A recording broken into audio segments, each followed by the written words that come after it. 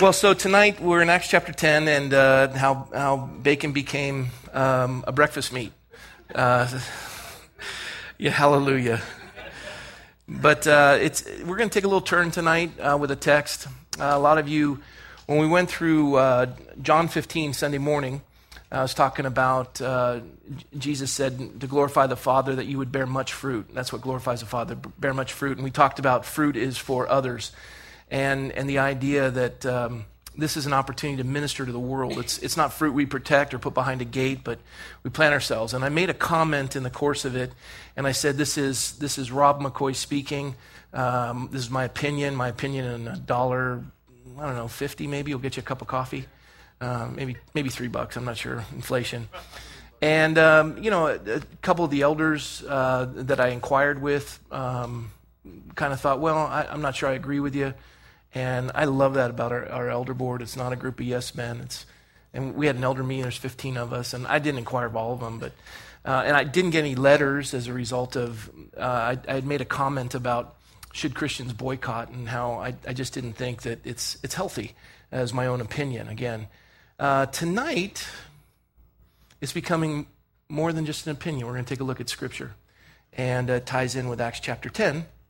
So we will begin in Acts chapter 10, verse 1. Oh, and by the way, let me set this up.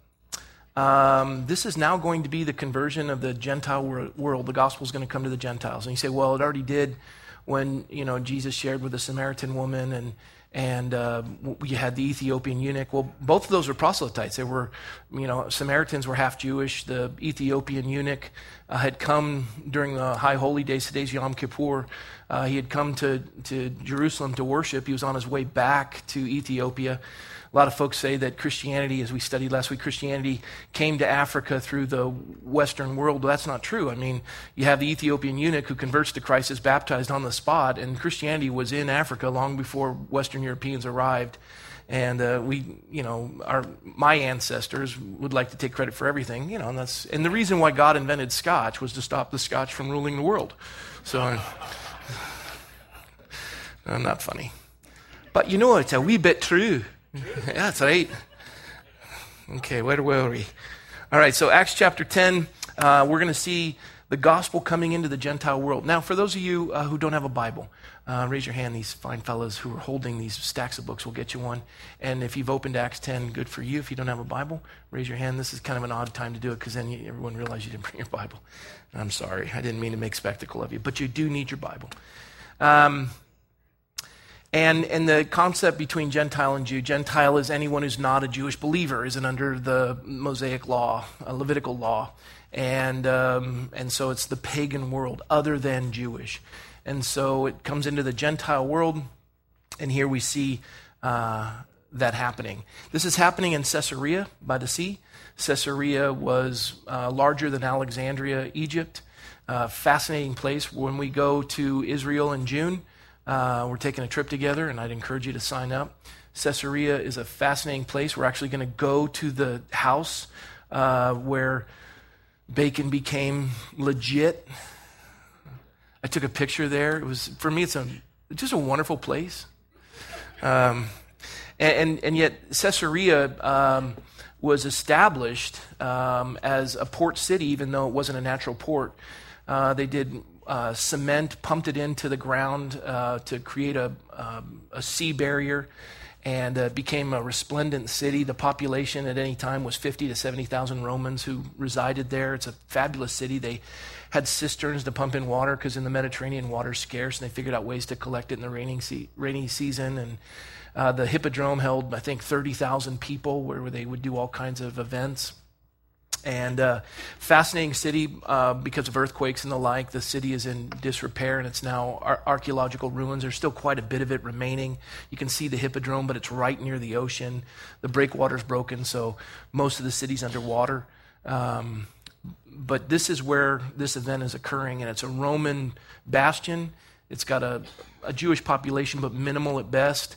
It is inundated. If you read Ralph Edersheim's A Life and Times of Jesus, you'll know that at this time, what's occurring here in Acts chapter 10, the Roman Empire is in rapid decline. It's lost all of its moral foundation, for what it had. marriage had disintegrated. There was no conscience to speak of. I don't know if you guys have seen in the news lately, especially with the Planned Parenthood videos, there's been a response in the pro-choice community where they call it, I think it's called hashtag celebrate my abortion, hashtag shout your abortion, and they're celebrating their abortion. And it's this idea that, almost a seared conscience in our community that you would see videos depicting the idea of selling body parts and yet people would shout the fact that they believe it to be moral. And so we're at an interesting crossroads in our culture and our nation today, and especially around the world. We're watching as it just the brutality on humanity and what's occurring, and yet it's almost as though there's a seared conscience in America. Most folks have not seen the videos. Most people know of them but choose not to look at them. It's almost like, don't bother me. I don't want to have my heart moved. And so here we are as a church. How do we respond to these things? So basically, Peter is going into the heart of the Gentile world. In the Roman culture that is disintegrated, marriage as the Roman Empire understood it was finished. They were starting at this point where Nero would soon come to power. A few hundred years had passed, and the Roman Empire was disintegrating. You would have the fall of the Roman Empire, and then Christianity obviously would flourish, and you'd have Constantinople. Constantine would take over, and then you'd have the Holy Roman Empire, and wherever Rome existed, the Catholic Church would then take up position there, and there was a conversion in the Roman Empire to Christianity and Constantine. And so this is the dying stage of the republic. And it had gone from a republic to a democracy, and then to basically an empire with a ruling dictator.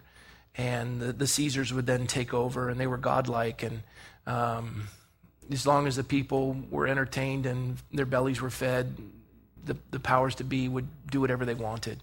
Then you'd have gladiator wars because there wasn't enough to entertain people anymore. When you remove high culture and you remove the pursuit of things of intelligence, people just debase themselves and reduce to their least common denominator. So entertainment becomes more and more violent. And it's, it's nothing that we can relate to in our culture. I mean, it doesn't. I thought I'd throw that out just to see if you're awake. Have you ever watched an MMA fight? I cringe. I struggle over that. A lot of people are, well, Pastor, I mean, there's a lot of Christians there. There were a lot of Christians in gladiator fights too. They were there. They participated. There was work being done there, but it just doesn't elevate culture. It's the least common denominator. It's what the most brutal thing imaginable, because nothing entertains us anymore. And so this is where Peter is. And he comes down to Caesarea, and we'll pick up at verse 1. There was a certain man in Caesarea called Cornelius, a centurion of what was called the Italian regiment. So we know him to be an Italian. The Italian regiment was the most faithful to the emperor. They weren't the first into battle, but they were the last to leave. They would hold their ground no matter what the odds were. They were renowned. They were disciplined. And he was a centurion of this regiment, and he was a devout man. So we find a man that practices devotion to a monotheistic God. He's devout, and you'll see what this means. He's a devout man, one who feared God with all of his household, who gave alms generously to the people and prayed to God always. This was a man that, as a pagan, would put most believers to shame. He had almost like an agnostic, agnosis, without knowledge. He believed in God but didn't know who he was. And what he knew, he practiced, and he was faithful to practice that. We have the entire spectrum of the gospel. We have the Old Testament, New Testament. We have Christ overlapping in all of it. We see redemption. We have, we're under grace, and we've been delivered from the law, and Christ has fulfilled the law. And we have all that, but yet we're not as devoted out of adoration as he was out of obligation. And so he's a devout man, one who fears God. He gives alms. Alms is even greater than a tithe. And he was generous. The word means giving exceedingly. The average gift of a faithful attender of a church in America is less than 3%. This dictates that this man was probably in the 40 or 50% range. And so very dedicated, putting most Christians to shame, or most believers. And he prayed to God always. And I've shared this often. The quickest way to preach a church down to a manageable size is call for a prayer meeting. 15 years calling people to prayer, 15 years. And the Sunday night prayer service, I mean, they're faithful, it's powerful, it's amazing what God has accomplished, but people just can't wrap their mind around prayer. And they don't understand the power of it and what God has called us to. This man was a faithful man who interceded and prayed and prayed to a God he didn't fully know. And we don't even pray to a God that we do know. And so this is that picture. And we're also going to see in this picture a devout man giving alms, faithful, and his family, raises his family to be devout. What's fascinating is he's going to have more faith than Peter's going to have, because Peter's going to use these two words, no Lord. Or not so Lord is actually how it's translated, not so Lord. Now, can you say no Lord in the same sentence? Hello? No. Just lightly hit him. I'm kidding. Yeah, lovingly tap him. If you say no, he's not Lord. Are you tracking me? The only thing you can say to God is yes. You don't say no, Lord, or not so, Lord. You can say not so, friend. Not so, brother. Not so, boss. But don't say not so, Lord. Not good. Okay, so verse 3, about the 9th hour of the day, and by the way, the 9th hour is a prayer hour for devout Jews. So in the 9th hour of the day, he saw clearly in a vision an angel of God coming in and saying to him, Cornelius. And so this man in his devotion, following the prayer times of devout Jews, as a pagan praying, or as a Gentile praying, the angel appears to him. Fascinating. No, I don't know of many in the room that have had an angel appear to them and state their name. Maybe you have. We can talk later. But this is pretty spectacular. And when he had observed him, he was afraid and said, "What is it, Lord?" Not so, Lord. What is it, Lord? What do you want me to do, Lord? Basically is the interpretation. He said to him, "Your prayers and your alms have come up as a memorial before God." And by the way, when you see the priest offering meat on the altar and the smoke would rise, it was an incense or a sweet offering to the Lord, an aroma. And that's a depiction today of prayers. When you pray, it's almost an aroma to God, because as you're praying according to his will, as you're seeking his will, as corporately we're joining together in prayer, it is a fragrant offering to the Lord. If we saw prayer for what it was and what it means to God, it is a total blessing to him. And here it even depicts it. It's a memorial before God. His heart is remembered before God because of his willingness to seek God. And the Lord says, "Seek me with all your heart and you'll find me." And he is. He's pouring himself out. And he said, "Now send men to Joppa and send for Simon, whose surname is Peter." Now Joppa, near Caesarea, is a seaport village. It's a Gentile-laden village. And Peter just being down there is odd. He's a devout Jew. And he's in Joppa. Send for Simon, whose surname is Peter. He's lodging with Simon, a tanner, whose house is by the sea, and he will tell you what you must do. So first of all, Peter is lodging with a tanner. I just want to say, as a devout Jew, around dead animal carcasses, not good. That's my grandson. Listen to me preach. Oliver, settle down. There we go. So he's living with Simon the tanner, lodging with him, and he's in a home that's unclean, which makes him, there you go.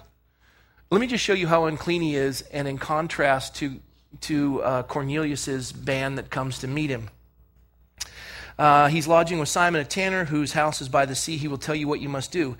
When the angel who spoke to him had departed, Cornelius called 2 of his household servants and a devout soldier from among those who had waited on him continually. So when he had explained all these things to them, he sent them to Joppa. The next day, as they went on their journey and drew near the city, Peter went up on a housetop. And this is so cool. Peter went up on a housetop to pray about the 6th hour. So they pray every 3 hours. He's up there on the 6th hour praying. And then he became very hungry and wanted to eat. But while they made ready, he fell into a trance. I do that often, just waiting for the food, smelling it cook. It's like a turkey dinner. It's just tryptophan in the air, and you're just nodding in and out of consciousness, just waiting. Have you ever had?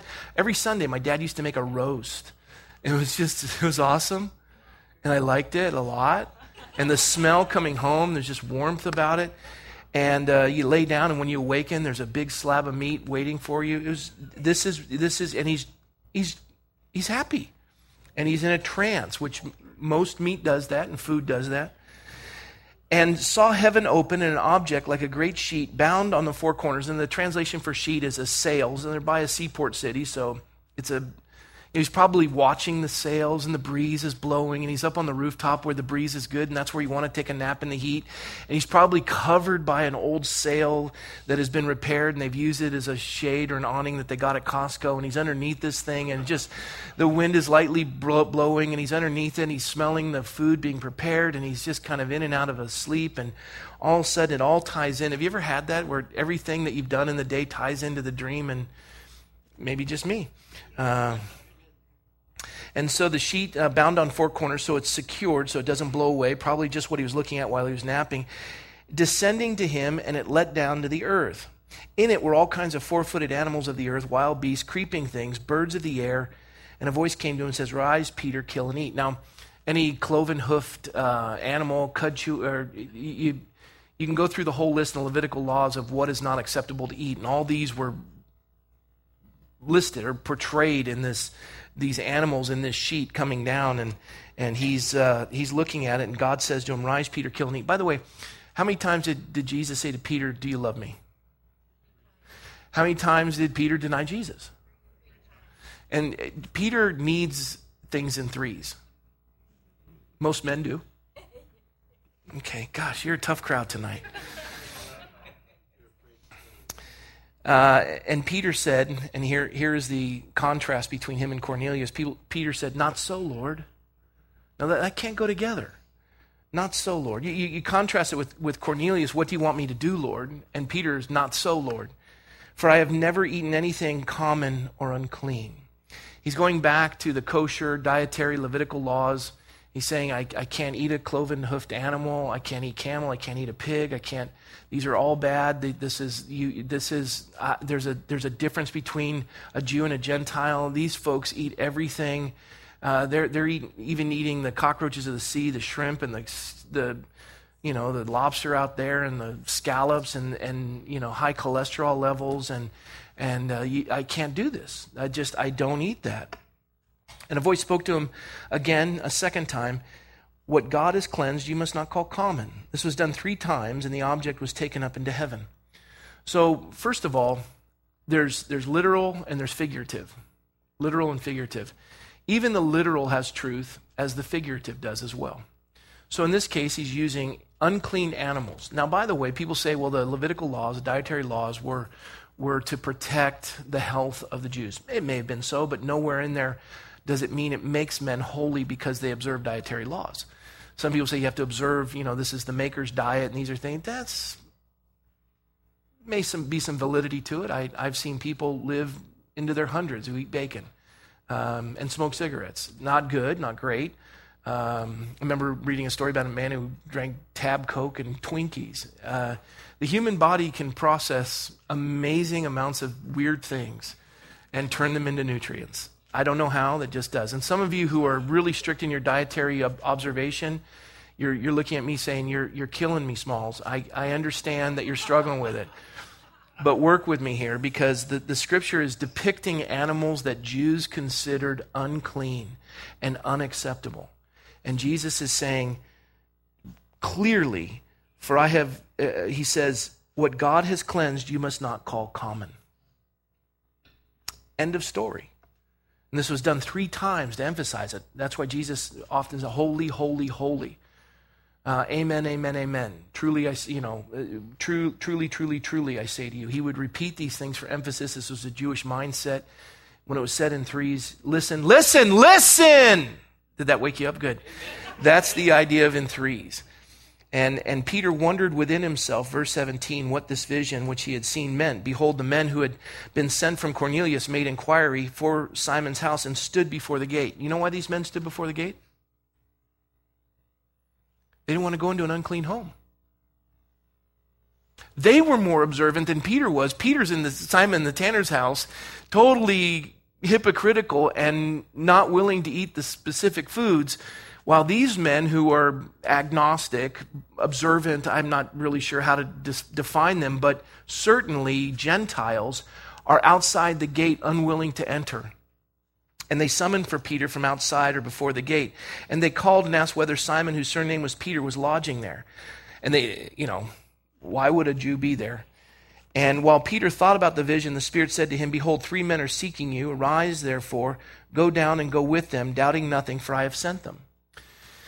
And Peter's contemplating, I said, am I supposed to eat the food? What does this all mean? And he comes down, and all of a sudden, everything starts clicking for Peter. Verse 21, then Peter went down to the men who had sent to him from Cornelius and said, yes, I am he whom you seek.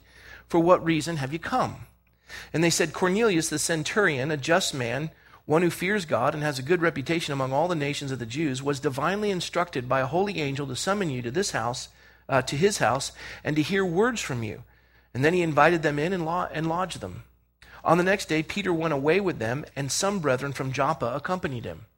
And we're going to go through how Cornelius comes to Christ and Peter meets Cornelius and leads him to the Lord. And if we have time, we'll go through it. But I want to stop for a minute in the first 23 verses to take a look at something significant. It's obviously going to translate into Gentiles coming to Christ. Peter will declare, and the Holy Spirit will fall upon them. Peter's going to teach to the entirety of Cornelius' household. They're all going to believe. And he says in verse 43, to him all the prophets witness that through Jesus' name, whoever believes in him will receive remission of sins. You'll be forgiven. While Peter was still speaking these words, verse 44, the Holy Spirit fell upon all those who heard the word, and those of the circumcision who believed were astonished, as many as came with Peter, because the gift of the Holy Spirit had been poured out on the Gentiles also, for they heard them speak with tongues and magnify God. I find this fascinating because many Reformed theologians look at this idea that Cornelius' house was in a covenant, and I think, okay, so he was already a believer, but he has a greater, and I like it because if he's a covenant believer from a Reformed position, then we're seeing here a baptism of the Holy Spirit. So either way, it's fun for a Reformed person to look at. Neither here nor there. Doesn't make any sense to you. I just had to throw that out. I wanted to take a minute to stop and consider this vision of Peter's. First of all, Peter's in a Gentile home. Peter has a vision of a sheet with forbidden animals. God is saying, rise, kill, and eat. And you're thinking to yourself, what is this? And some scholars would say, well, it is figurative in depicting that Peter's now being sent to the Gentiles, the unclean. And God is saying, I made them in my image, they're not unclean. Because to the Jew, the fires of hell were stoked by the bodies of Gentiles. I mean, there was huge division religiously between Gentiles and Jews. And in addition, Romans, it's one thing to have a Gentile, but a Roman Gentile. These folks were responsible for the oppression of the Jewish people. They were despised and hated by the Jews. It's one thing to even go and minister to the Samaritans who were half Jewish. The Samaritan walked down the road, a Jew would get out of the way of even the shadow of a Samaritan. And vice versa. Samaritans had nothing to do with Jews. And they understood it. And they both kind of they were half Jew, they had their own kind of setup of a temple, and they did what they did. But a Gentile, I mean, there's not even any vestige of Jewishness in them. Their diets are filthy. They're filthy as people. They're oppressive. They've taken over our nation. They've taken over our culture. They've infused their language, their coinage, their emperor that they worship instead of the one true God is on every piece of coin. The best we can do is just try to keep it out of the temple. But everyone has to trade in it. We have to, just to survive in our own country, we have to work with their monetary system. It was aggravating. They kill our people. If we try to rebel, they destroy us. And they would ultimately burn the temple. 70 AD, the fires would start, the temple would be lit on fire. Jesus said there wouldn't be a stone left unturned. What had occurred is the fire was so hot and scorching that it melted all the gold in the temple. It fell into the crevices of these massive stones. You go there to this day, they had torn the stones out to find any gold remaining, and everything Jesus had prophesied had happened. And this is the people that were responsible for their misery. And Peter's being called to minister to this guy, a centurion. He actually goes to his home. He entertains the group that came to meet with him. And in addition to this vision that he had of unclean animals that God had said, what I have made clean, do not call unclean. And Peter is burdened by this and struggling with it. And now he's being called to go and minister to the Gentile world. And the one who would take up from Peter, which we know he is now, as we have this hiatus, we know that the Apostle Paul, who we met earlier, the Apostle Paul for about 12 years is somewhere in the backside of the desert getting his BSD degree. He's not going to pick up until a couple of chapters from here, and he's going to resume the ministry to the Gentile world. But Peter he's the one who started it. He pushed the ball and it started rolling. And many had come to Christ. We saw that they added to their numbers daily, multiplied, greatly added. And the church is exploding, but now it's going beyond the boundaries of Pharisees coming to Christ, Jews coming to Christ. Now it's going into the Gentile world, and Peter's the first to witness this and participate in it and being used of God to do it, watching the Holy Spirit fall upon Gentile believers, watching them just moved by God. And Peter is seeing their hearts change, seeing their lives transformed. Watching a man who was longing for God, all of a sudden filled with the Lord, all of these things that he had practiced his whole life now have meaning and purpose and direction. He understands his purpose in life, his point in life. And it was explosive. Church history goes on to talk about Cornelius, how he was an exemplary saint in the early church. I won't take time to go through that.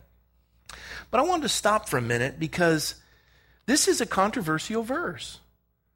People struggle over it. I remember one time I preached out of this on a Sunday morning, and we had a Messianic congregation come to our church. They wanted to do music, and they wanted to have their pastor speak. I didn't know about their pastor, and I already had a message planned. I said, well, that won't work, but we'd love to have your group come and sing. And they sang, and they were Messianic, and they sat over here, and I talked about it, and I said, this is where, God made it all clean. And I'm watching them all going, and they're nodding their heads in like frustration. One woman who I knew very well, I said, and this is where bacon began. She goes, no. And they were they're not rude, but they were visibly not in agreement with my findings on this. And today's Yom Kippur, and my dear, dear brother in faith, not in Christ, a man who seeks God, he's real close to meeting his Messiah. I've been working with him, Rabbi Michael Barkley. He's one of the few rabbis in our community that's ordained Reformed, Conservative, and Orthodox. Fascinating man, highly educated. We've come to have a deep, abiding friendship.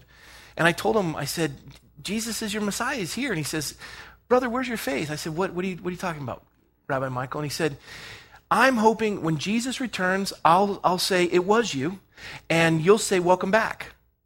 And I said, well, that's great. I'm excited for you, but what if you die before he returns? He says, you lack faith, he'll be here. I said, okay, I lack faith, but what if you die without being covered and atoned for by his blood?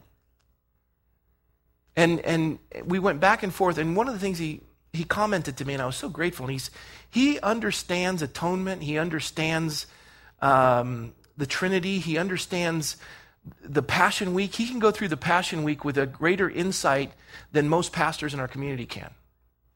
And I marvel at him because every year he goes back to a certain Indian tribe that has converted to Christianity. He's considered a member of that tribe, and he goes through the entirety of the Passion Week.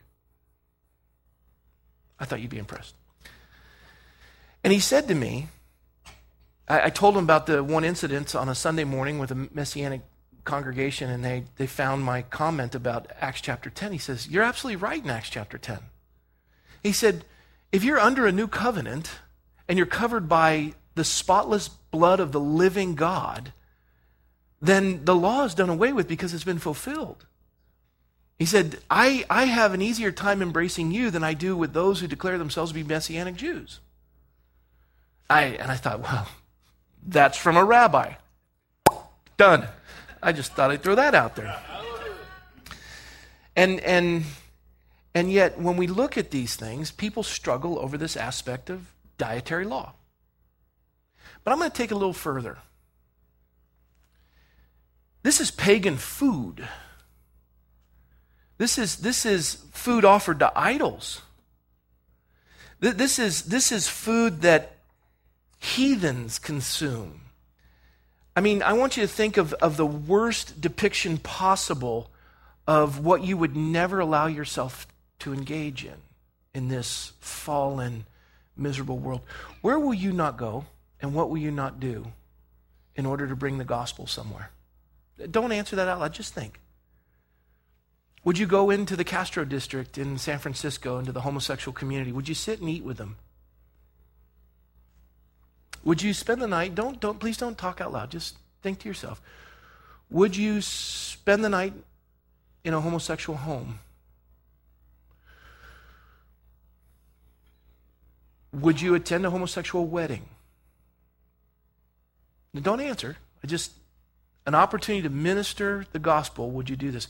Would you work in a company that supports gay rights?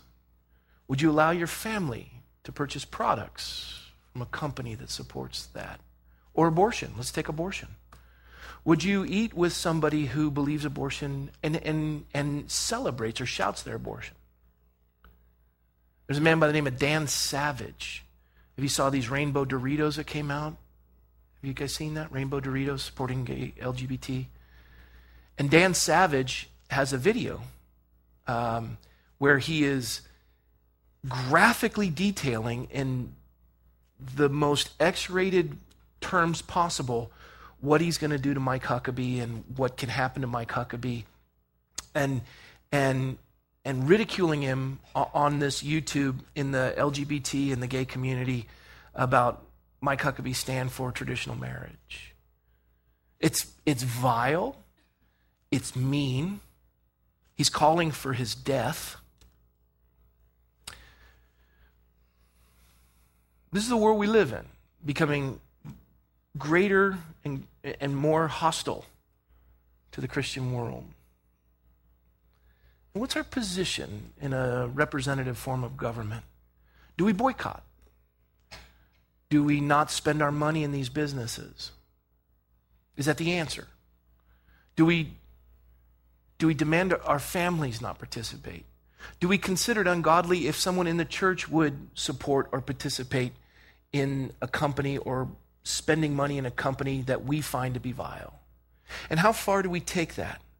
I love what one author writes. He says, how in the world could you possibly buy anything from any business if by giving them money you were supporting their sins? Are you supporting drunkenness if you buy gasoline from a gas station that sells beer? Of course not. If you were, you'd have to drill for your own oil, because I don't know any gas station that doesn't sell beer. But if you drilled for your own oil, from where would you buy the oil drilling equipment or the refining equipment without supporting a company which supports something immoral? That's just a simple question asked by somebody who was struggling over this concept. They also wrote, do you see the corner we back ourselves into with this line of reasoning? It is simply not a biblical position to say Christians can have no association with worldly businesses, since then you would need to go out into the world. Now that's someone's opinion, granted, and I want to know what Scripture has to say about it. So, let's see why Peter could be in Cornelius' home, why Peter can engage with Gentiles, not just Gentiles, but Roman Gentiles, who are responsible. And I want to tell you something about Cornelius.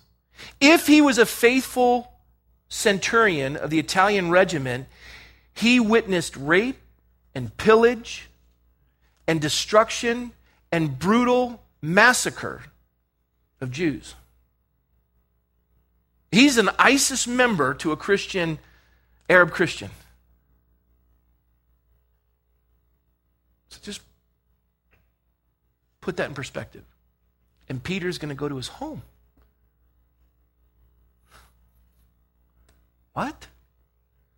The question was asked to me. I have a lesbian sister. Would you allow your lesbian sister and her life partner to sleep in the same room in your house? Would you stand or would you applaud at the wedding when they say, I do? These are all good questions, aren't they?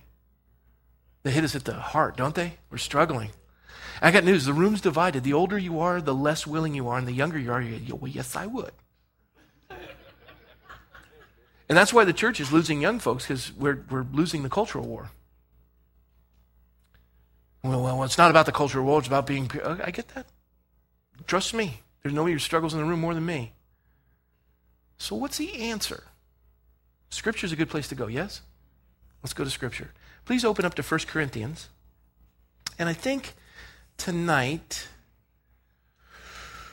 where should we start? Let's start in chapter 5 of 1 Corinthians.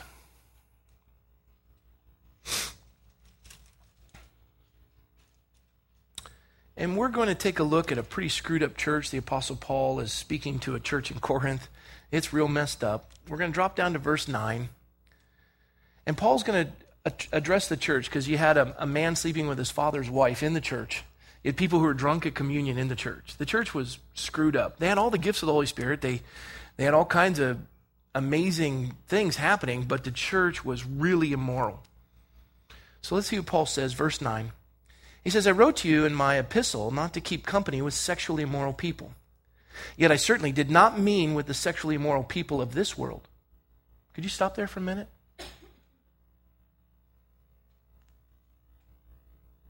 Sexually immoral in the church, but not sexually immoral in the world. Wow. I don't know about you, but that one hurts. Anyone? Bueller? That's not my words. That's the Bible. I wrote to you in my epistle not to keep company with sexually immoral people, yet I certainly did not mean with sexually immoral people of this world, or with the covetous, or extortioners, or idolaters, since then you would need to go out of the world. What's he saying? Get your sweet bippy into the world. Are you tracking me? Go in there. I didn't say it. The Bible said it. But now I have written to you not to keep company with anyone named a brother who is sexually immoral or covetous or an idolater or a reviler or a drunkard or an extortioner, not even to eat with such a person. Now, what is he saying? Judge the church.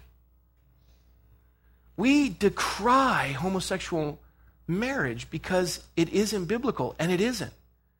But I want to know where the boycotting is for the divorce rate in the church. And the adultery in the church. I mean, our sin looks a lot worse on other people. But we profess Christ. They don't. Let's go on. Verse 12. For what have I to do with judging those also who are outside? Do you not judge those who are inside? But those who are outside, God judges. Therefore, put away from yourselves the evil person.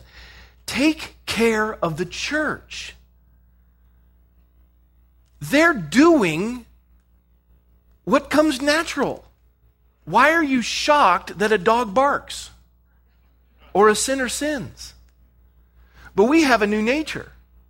We have to look at each other and say, are we submitted to Christ? It's a lot easier not to have people look at us because we're fighting out there. And we're righteous because they're not. Doesn't work that way. Okay. Let's take a look at 1 Corinthians 10.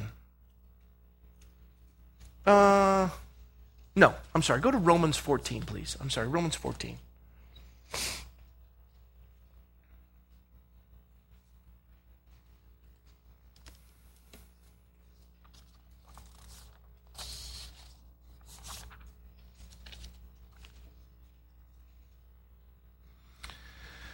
One author writes, people often view Paul's teachings on food as contrary to Jesus' teaching, particularly Jesus' statement that he's not coming to abolish the law. Yet Jesus himself pointed out that the ceremonial aspects of the law were only ceremonial. You can look that up in Matthew 15, verses 10 through 20. So what we're doing here is we're going to take a look at Romans 14. Look at verse 14. Apostle Paul writing. I know and am convinced by the Lord Jesus that there is nothing unclean of itself, but to him who considers anything to be unclean, to him it is unclean. Yet if your brother is grieved because of your food, you're no longer walking in love. Do not destroy with your food the one who Christ died for. Therefore, do not let your good be spoken of as evil. For the kingdom of God is not eating and drinking, but righteousness and peace and joy in the Holy Spirit. For he who serves Christ in these things is acceptable to God and approved by men. Therefore, let us pursue the things which make for peace, and the things by which one may edify another. Do not destroy the work of God for the sake of food. All things indeed are pure, but it is evil for the man who eats with offense. It is good neither to eat meat, nor drink wine, nor do anything by which your brother stumbles, or is offended, or is made weak. Do you have faith? Have it to yourself before God. Happy is he who does not condemn himself in what he approves. But he who doubts is condemned if he eats, because he does not eat from faith, for whatever is not from faith is sin. Now, a lot of folks are wondering, well, how does that apply? The idea is, the scripture depicts the weaker brother as the one who operates his faith by legalism. I define myself by what I don't do, not by what I do. I don't do this, this, and this. Well, if I do that, am I offending you? Yes, you are. Well, then, for your sake, because you're the weaker brother, I won't do that. Anyone who has a tattoo is going to hell. I don't hold to that. Would I offend you if I had my tattoo exposed? Yes, you would. Then I'll wear a long sleeve shirt. By the way, I don't have any tattoos.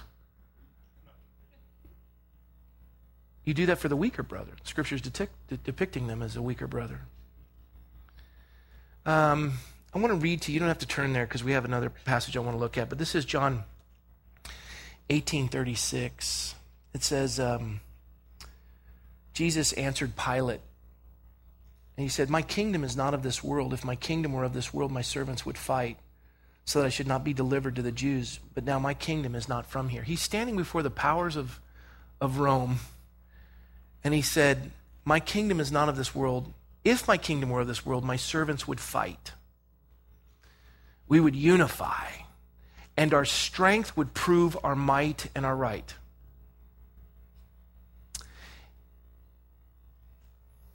Is heterosexual marriage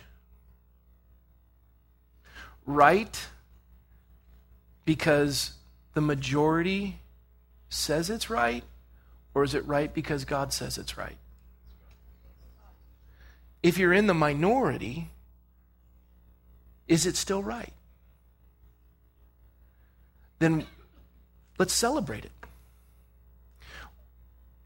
We think it's only right in our culture when we fight. 1 Corinthians 10. Let's turn there together.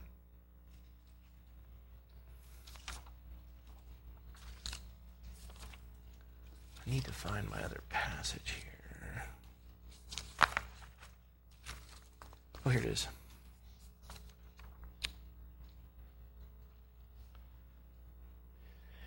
By the way, the passage we read in John 18, the Roman governor thought Jesus was weak when he refused to use imperial means of resistance. But Jesus' refusal to fight meant just the opposite of what Pilate assumed. If my kingdom were of this world, my servants would have been fighting. Where's Jesus' strength? How strong can you be as a lamb silent to the slaughter? Now, Augustine says there's justification for a just war. Our founding fathers labored through this. There's deep theological significance in examining these things. We have to come up with policy and understanding. But look at 1 Corinthians 10. We're going to start at verse 23. Apostle Paul speaking to the same decrepit church. All things are lawful for me. What does that mean? First of all, what does the word all mean? All. Am I allowed to eat shrimp? Yes. Yes. Are you allowed to drink? The Bible says, do not be drunk of wine, but of the Holy Spirit. If you get drunk, are you going to hell? No. All things are permissible, not all things are profitable. Is it profitable for your testimony? See, young people always say, well, what's the limit? How close can I get to the edge? Old people are like, I need to get back. I've been there. Right? How far is too far when I'm dating? And old people are like, I build a lot of walls. That's the only way this marriage is staying put. I ain't going there. And the younger you are, the more passionate you are, you get to that edge. And yet all things are permissible, but you're going to get yourself in trouble. God, look, sin isn't forbidden, or sin isn't evil because it's forbidden. It's forbidden because it's evil. He's not a cosmic killjoy out there to ruin everything. He knows what will destroy you. He says, just don't do this. And you don't do it to make you righteous. You are righteous. God's righteousness is imputed, put on your account. Just as if you'd never sinned, you're justified. But the idea is we don't observe the law to be saved. We observe the law because we are saved. And it's good for us. Yes? And oftentimes we look at it and we say, well, how much liberty can I take? And the more liberty you exercise, the more bondage you experience. It's dangerous. It's like going down a river in a canoe and it says danger, rapids, 500 yards ahead. And you're like, well, this stream's it's only 5 feet deep and it's an easy current and I can handle this thing and I know how to do a U-J turn and I can handle this. And you get a little further. Danger, rapids, 200 yards ahead and the water's getting a little rougher. But I've been on stage 3 rapids. I can handle this. I'll get the 100 yards ahead danger. And you go, I better get off now. And it's so quick that you can't, over the edge, you're dead. You should have gotten off the river 500 yards back. Don't see how far you can get to the edge. You'll find yourself over the edge and you'll go, why did I do that? And all it does is grieve the Holy Spirit and grieve you. Sin, like a drug, it promises all kinds of stuff. Yeah, you'll get it. You'll be in with all the other kids and you're going to be great and everyone's going to like you. Drugs are the kind of thing you take and you think it'll pick you up, but it leaves you further back than where you were when you took them. And it steals something from you. When your purity is taken or you give it away, the idea is I give all of myself to all of you. And God creates a new virginity. We're new creatures. The old past, the new has come, and he cleanses us of all unrighteousness. If we confess our sins, he's faithful and just to forgive us of our sins and cleanse us of all unrighteousness. But you never get rid of the memories. You never get rid of the struggles. And the more you feed that, the more it reminds you, and it's trigger points. Endorphins kick in. There are certain things from past addictions, and your head will just turn. Your heart will start to move. Your jaw starts to salivate. Your mind goes to a different. It's all trigger points that you fed and your flesh responds to. And God is saying, I could have kept you from all of that. I'll give you an example. I remember one time, and I've shared this before, but I remember one time I was talking about abstinence in a public school. And I love this picture because it was so true. I was talking about, when you abstain and you keep yourself pure. And by the way, they'll never invent a condom to protect your heart, right? And when you read the back of a condom box, it says protects you from many kinds of sexually transmitted disease. Wouldn't it be nice if it said all? It doesn't. Okay? And by this is an adult study, and if there's somebody who shouldn't be here, leave. So you have this picture, and the idea is it doesn't protect your heart, and we want to keep ourselves safe, both physically and emotionally and spiritually, for our future spouse. No comparisons, no issues, no struggles. It's the two of you blessed by God. And sex is an expression of intimacy, physical, emotional, and spiritual intimacy. It's a gift from God. One of the reasons why it becomes so violent in videos is because there's two people engaging in something where there's no intimacy and they're angry. And everyone becomes an object. So in this case, I was sharing this. I talked about a man, a friend of mine, who remained a virgin until marriage. His name was Jeff. And he met his wife, Heidi. And Heidi had committed herself to virginity, and she was 13, or he was 13, she was 12. And they both married at age 26. Yeah. And their very first sexual experience was, the very first time either of them kissed someone of the opposite sex romantically was at the altar when they said, I do. The very first sexual experience, he carried her over the altar in their honeymoon suite. I won't go into detail. I wasn't there. And I'm glad.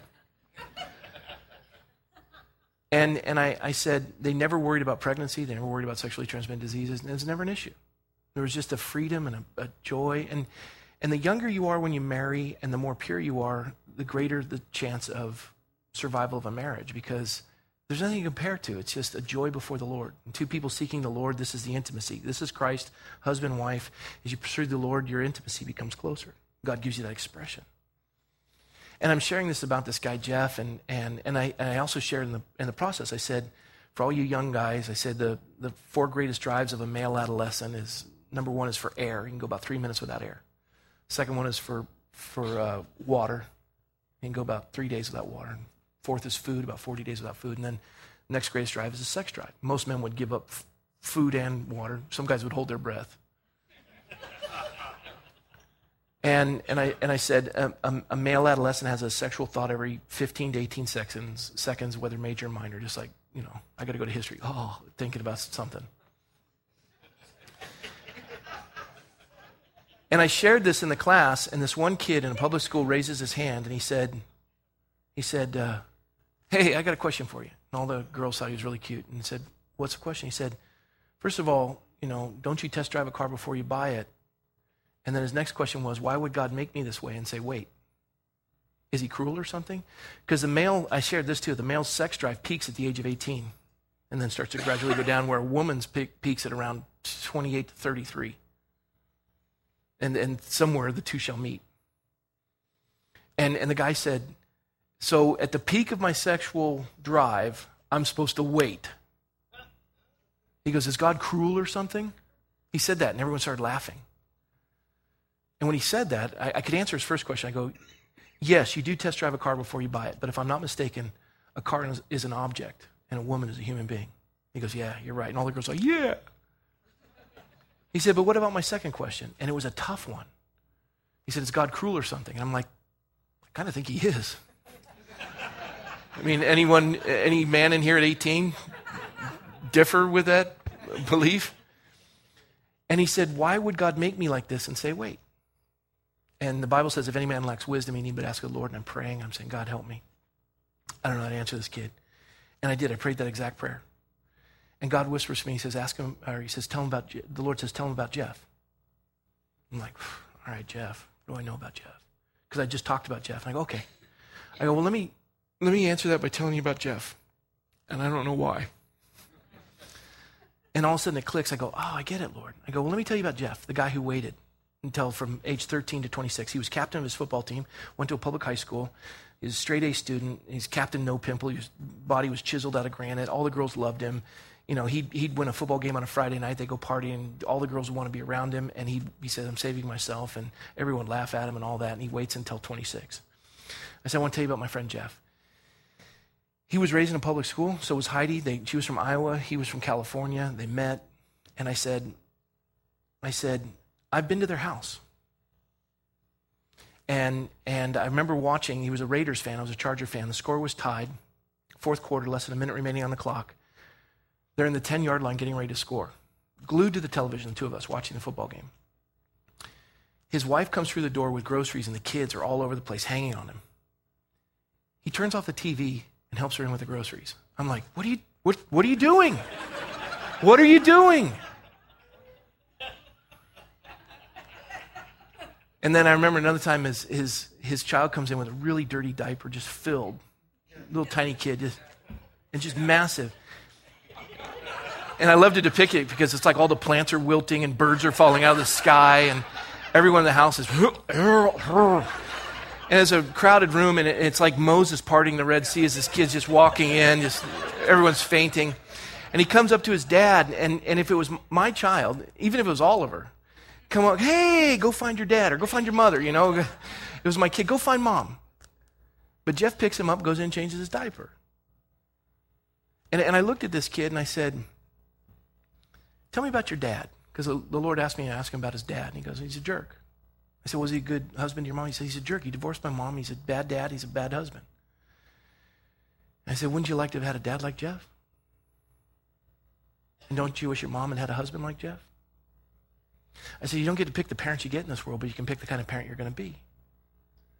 I said, the reason, you asked me the reason, I told him, and all of a sudden it came to me. I said, the reason why God, from the age of 13 to 18, where your sexual drive starts and it peaks, and then on to 26, why God says, wait, is because a man can't do without air, can't do without water, and can't do without food. But contrary to popular belief, he can do without sex. God takes the fourth most intense drive of a human being and puts it on hold to teach that man how to be a servant. If any man desires to come after me, let him deny himself, pick up his cross, and follow me. And why are you denying yourself? To keep yourself free from harm or danger, both physically and emotionally, for your future spouse. I said, you want to lead your home? Live a life honoring of your future spouse and your kids. Teach you how to serve them because you've learned how to deny yourself for the sake of another human being. Do you want to bring in all those memories and all those diseases? And he got it. And this is a kid who didn't know the Lord, he got it. And I got it that day. I'm like, that's so good. Why didn't you tell me that earlier? You know? And my point is, when you look at this passage of Scripture, and the Apostle Paul is talking about all these things that mankind struggles with. Here you had a pagan kid. Here you've got Cornelius. Here you've got the world. They don't get it. And we as Christians who have this hope don't apply it. We want to use our liberty to get to the edge. And God is saying, I've given you the ability to be different. I've called you out to do an example for the world around you. So here with this freedom, 1 Corinthians 10, 23 through 33, all things are lawful for me, not all things are helpful. All things are lawful for me, but not all things edify. Does it build up the body of Christ? Does it build up your life? Does it draw you closer to the Lord? Let no one seek his own, but each one the other's well-being. That's the idea of abstinence. For the sake of someone else. God called us to serve. Eat what is ever sold in the meat market, asking no questions for conscience sake. For the earth is the Lord's and all its fullness. Let me give you an example. In Corinth, if you went down to the meat market and you went to buy meat, filet mignon was $15 a pound. But if you went down to the pagan meat market where it had just been sacrificed in the pagan temple, you could buy it at a reduced rate at $8 a pound. I'm Scottish. I'd go there. Right? I want to save the $7 a pound. We come home, they'll be eating. Oh, this is delicious. I mean, it's marble. It's so delightful. Where'd you get it? I got it at the pig. I can't eat this. Oh, I need a feather. You know, I can't do this. It is contrary to what I believe. I boycott that. I don't eat that food. Do you know what they do in that temple? That's Aphrodite. 1,000 temple prostitutes come down from the mountain and ply their trade. I know, but the meat's $7 a pound.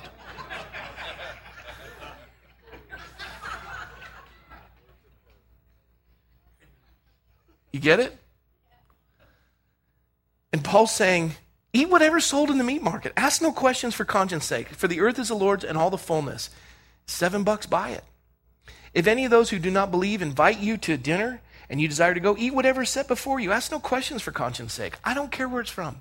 It's delicious. Do you know what they do to that? No, but it's delicious, whatever they do. If anyone says to you, this was offered to idols, do not eat it for the sake of the one who told you, for their conscience sake. If it bugs them, I don't need to eat it. If you got to boycott a company, okay, I'm happy for you. I don't have to. I have a different way of reaching them instead of trying to assert my authority. I don't fault you for that. But don't tell me I'm not a Christian because I won't. The body of Christ gets divided over such things. People, you say, you went to Disneyland? You drink at Starbucks? You go to Target? Where am I supposed to shop? There's nothing left. They're everywhere. Can you imagine? A fallen, wretched world is filled with sinners. And I got news for you. If you do you go to Costco? Yes, I do. I shop at Walmart. Have you ever seen where all their stuff is made? China. Do you know what their abortion rate is? It's ridiculous. Give me a break. This was offered to idols. Do not eat for the sake of the one who told you, for conscience sake. The earth is the Lord's and the fullness therein. Conscience, I say, not your own, but that of the other. It's not my deal, it's yours, and I'll give it to you. For why is my liberty judged by another man's conscience? I rise and fall before one master, that's the Lord.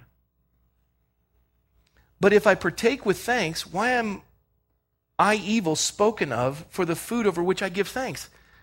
I got it for $7. This is so cool. Thank you, Lord. I'm grateful. And it's nicely marbled. And it's aged. Yeah. Therefore, whether you eat or drink or whatever you do, do all to the glory of God. Give no offense either to the Jews or to the Greeks or to the church of God. Just as I also please all men in all things, not seeking my own profit, but the profit of many, that they may be saved. For why? Why? Why? That they what? You have the liberty to go into hell on this earth and access every corridor wherever a sinner resides. And you don't have to be burdened by what you're surrounded with. And you can minister. Even learn how to dialogue and have a pleasant conversation. And don't be shocked at what they do. Why are you shocked that a dog is barking? Not a good illustration, but why are you shocked that, a Dalmatian has spots?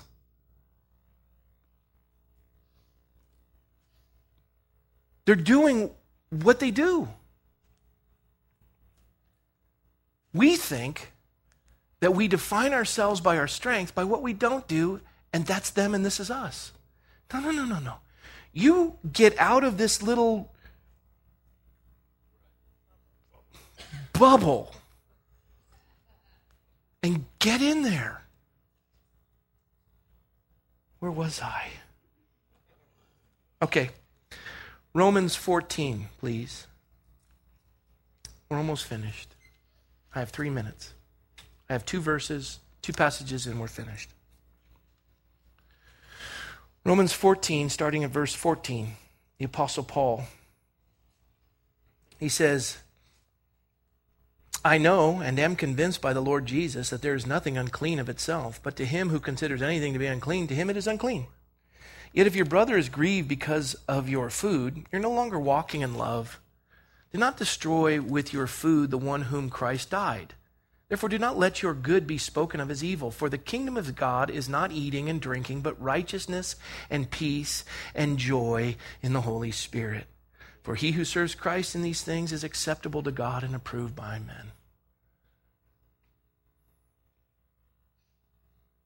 What is the kingdom of God? It's not eating or drinking or what you do eat or don't eat, but it's righteousness, personal righteousness.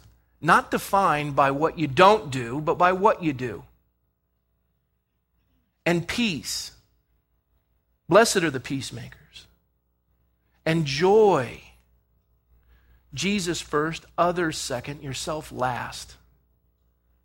We like to make it yaj instead of joy. Yourself first. I can't love others until I first love myself. I think we should change joy to yaj. Acronym.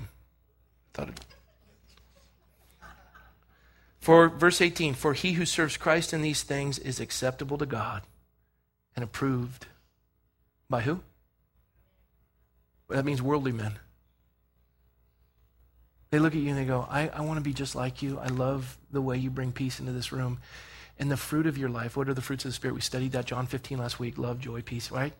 People look at the fruit that's hanging as you're planted, strapped to the vine with fertilizer at your feet in the thick of the world, and your fruit is not there for the church. It's for others. It's for the world. And they may pull the fruit off and make wine out of it and get drunk. Give them some more. And then finally, Mark 7, we'll close with this. Mark 7. I'm going to do the New Living Translation. I like it in this case. So turn to Mark 7.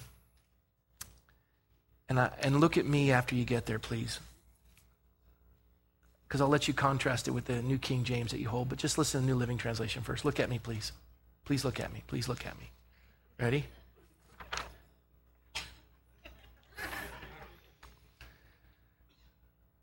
Don't you understand either? Jesus asked. Can't you see that the food you put into your body cannot defile you? Food doesn't go into your heart, but only passes through the stomach and then goes into the sewer. By saying this, he declared that every kind of food is acceptable in God's eyes. And then he added, it is what comes from inside that defiles you. For from within, out of a person's heart, come evil thoughts, sexual immorality, theft, murder, adultery, greed, wickedness, deceit, lustful desires, envy, slander, pride, and foolishness. All these vile things come from within. They're what defile you. And that's 18 to 23.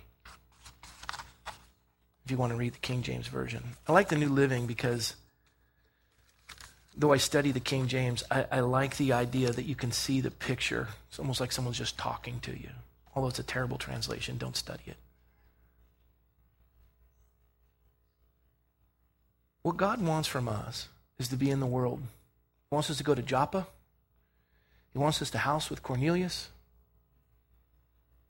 The food is edible. And the Gentiles are accessible. And if he's a Roman centurion of the Italian regiment who's responsible for the death of your people and he wants you to come to his house, you go. And then you invite his contingent to come in and stay in your home. And I'll leave it at that and you figure out the rest. Any questions? We're out of time. I'm sorry.